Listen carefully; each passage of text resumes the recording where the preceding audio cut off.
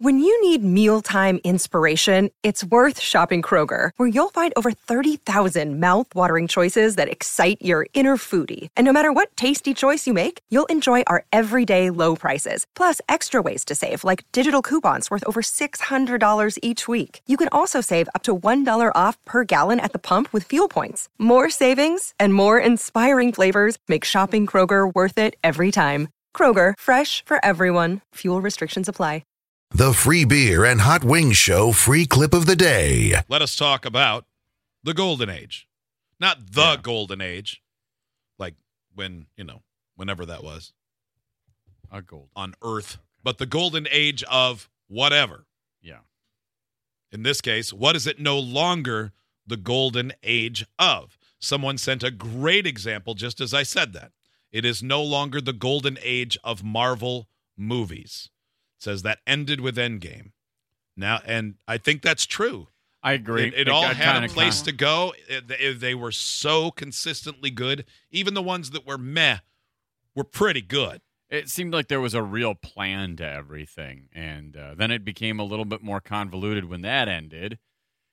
And you started getting TV shows that were kind of setups, but then also bringing in certain movies where, like, nobody's ever heard of them. Like, I didn't know a whole lot about Ant-Man, but I had heard of Ant-Man, like stuff like that. And then, you like the Eternals and Shang-Chi and the Legend of the Ten Rings. And, like, there's so many of those that actually I didn't mind the movies themselves, but it's like, how did these all go together? Like, the other ones all felt like they were weaving. Yes. And coming together in some manner or another. And right now it's just like, I don't know what they're doing. That's very true.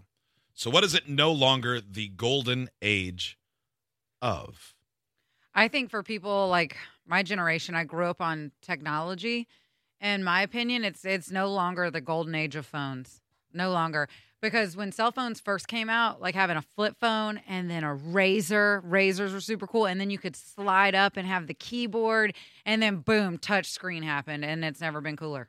It's literally never been cooler. We're done with that now. Like it can't get, there's no, like the improvements they come out with now. Like the it's always like, phone. Okay, that's kind of cool, but it's so incremental. Yeah. I would still say we're definitely in the golden age of phones, though. Like, I mean, everyone's got one. Everyone, I mean, they're ubiquitous. I mean, like, I guess what I mean is updates or like new phones coming out for excitement, maybe. It used to be. It used to be like, whoa, Kelly, are you saying like you see excitement. somebody else's phone and you're like, whoa, I've never seen one like that? Yeah, I remember when BlackBerry Touch first came out, and I didn't even have a BlackBerry. I went from like foldable razor type phone to a old school BlackBerry when iPhones came out. So I was late to the trend, but I will never forget seeing the first BlackBerry Touch and thinking, the hell is that thing? I don't look at phones anymore and have that feeling, even if it's totally different than mine and looks different because it's not an Apple. I'm like, oh, what kind of phone do you have? There's just no newness to it, really. Yeah. I don't know how else to describe it. No, I think I see what you're saying. I think you're right. Like that excitement, like that feeling when I agree with what you're saying that now everybody's got the best phone or one that they think is the best.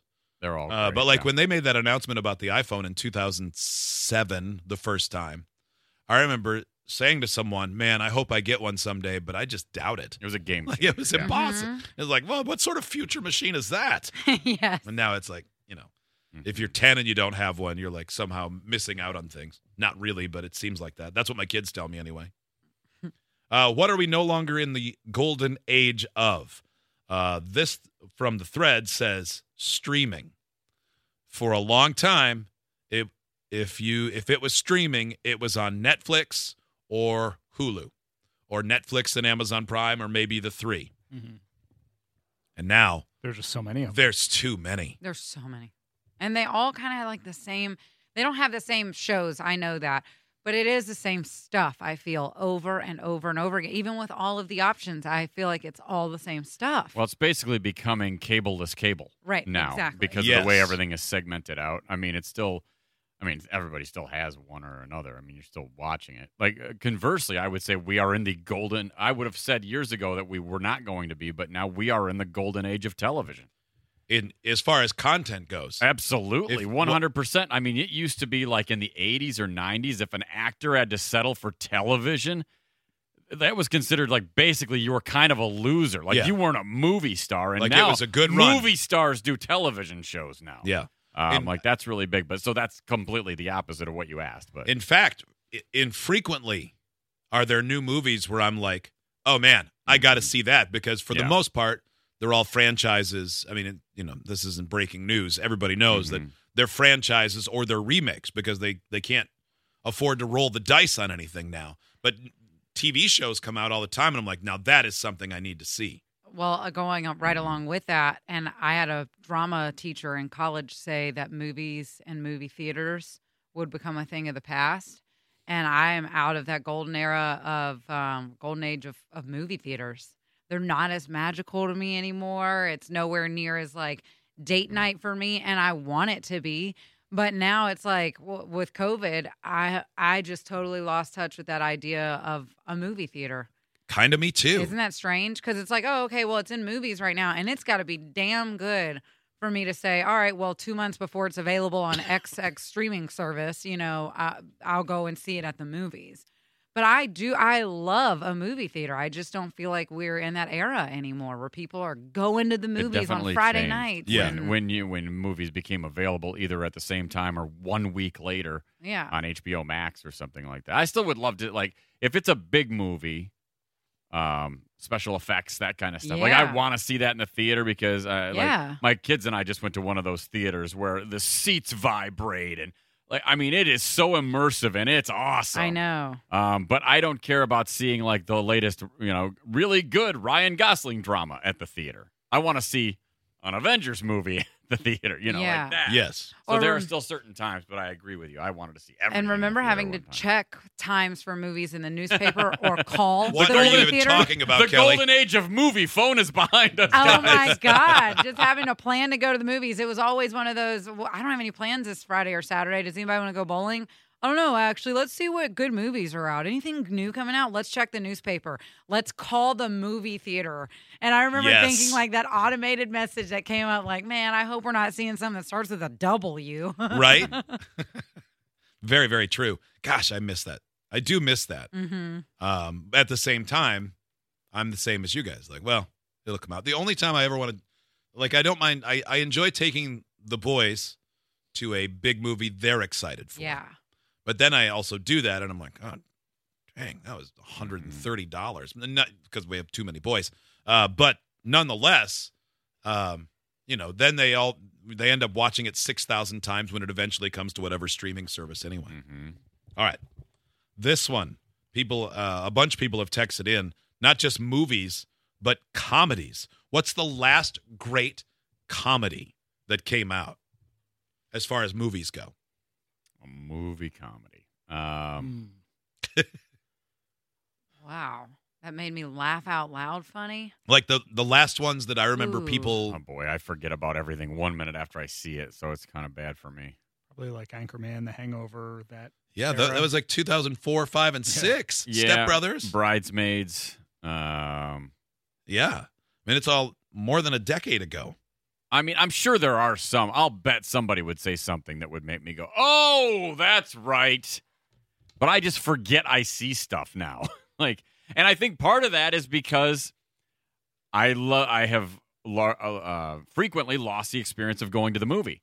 Like, I remember it more when I go because it's a process. When I watch something sitting on my couch and then I pause it and I go get popcorn, or I pause it and I go get, I finish it the next day or whatever. It loses its memorability for me, I think. So I don't think it's that necessarily like there aren't any funny movies. I forget all the movies I watch. Superbad, a long time ago, 40-Year-Old Virgin, Wedding Crashers, The Hangover, Wedding Crashers. Yeah, some of it, I think there's a lot of validity to some of that in that times have changed, so certain things that were funny we can't get away with anymore. But there's still funny shows. Yeah. Just different. But yeah, all of the ones that people are saying are all at least 10 years old. Wait a minute. You're saying the last funny movie that came out was Analyze That with Billy Crystal and Robert De Niro? Come on, Maynard. I do not believe you that that's the last one you liked. Analyze this. Oh, Deadpool. I don't think of it as a comedy, but as far as laughs comedy per movie, action movie. That's the last one that I remember laughing out loud at. There were some very funny parts in Free Guy. I mean, you're usually in for some amount of amusement if it's a Ryan Reynolds movie. But what else? Journalism. Yeah, I was thinking that too. Yeah, it's just not the same. I mean, with newspapers, and it used to be important to be accurate and trustworthy, and now it's just about clicks and money, and nobody cares if they give you the full truth. Everything is a slant. Clickbait. Absolutely. Yeah, well, and to everything's noise. It's more of who was it that I saw? Colin Quinn. He did an entire special about the Constitution and about how we're headed for divorce. And he said he compared that the news is like the guy at the bar that just wants to stir up trouble. Hey, did you hear what so-and-so said about you? Absolutely. And that's all it is. There's no like journalism where they actually would go and investigate something and say, this is what they're doing wrong, and this is why they should be held accountable. It's so rare. Yeah. And, and I think there's a handful of people that do a pretty good job with that, but they just get overrun. I mean, nobody believes them anyway. They go, you're a liar. Because whatever reason. We are no longer in the golden age of the truth. No. Or facts. But I don't want to go down that road. No, but it's true. We're past the golden age of facts. Idiots get access to the podcast, segment 17, and watch the webcams. You can be an idiot too. Sign up at freebeerandhotwings.com.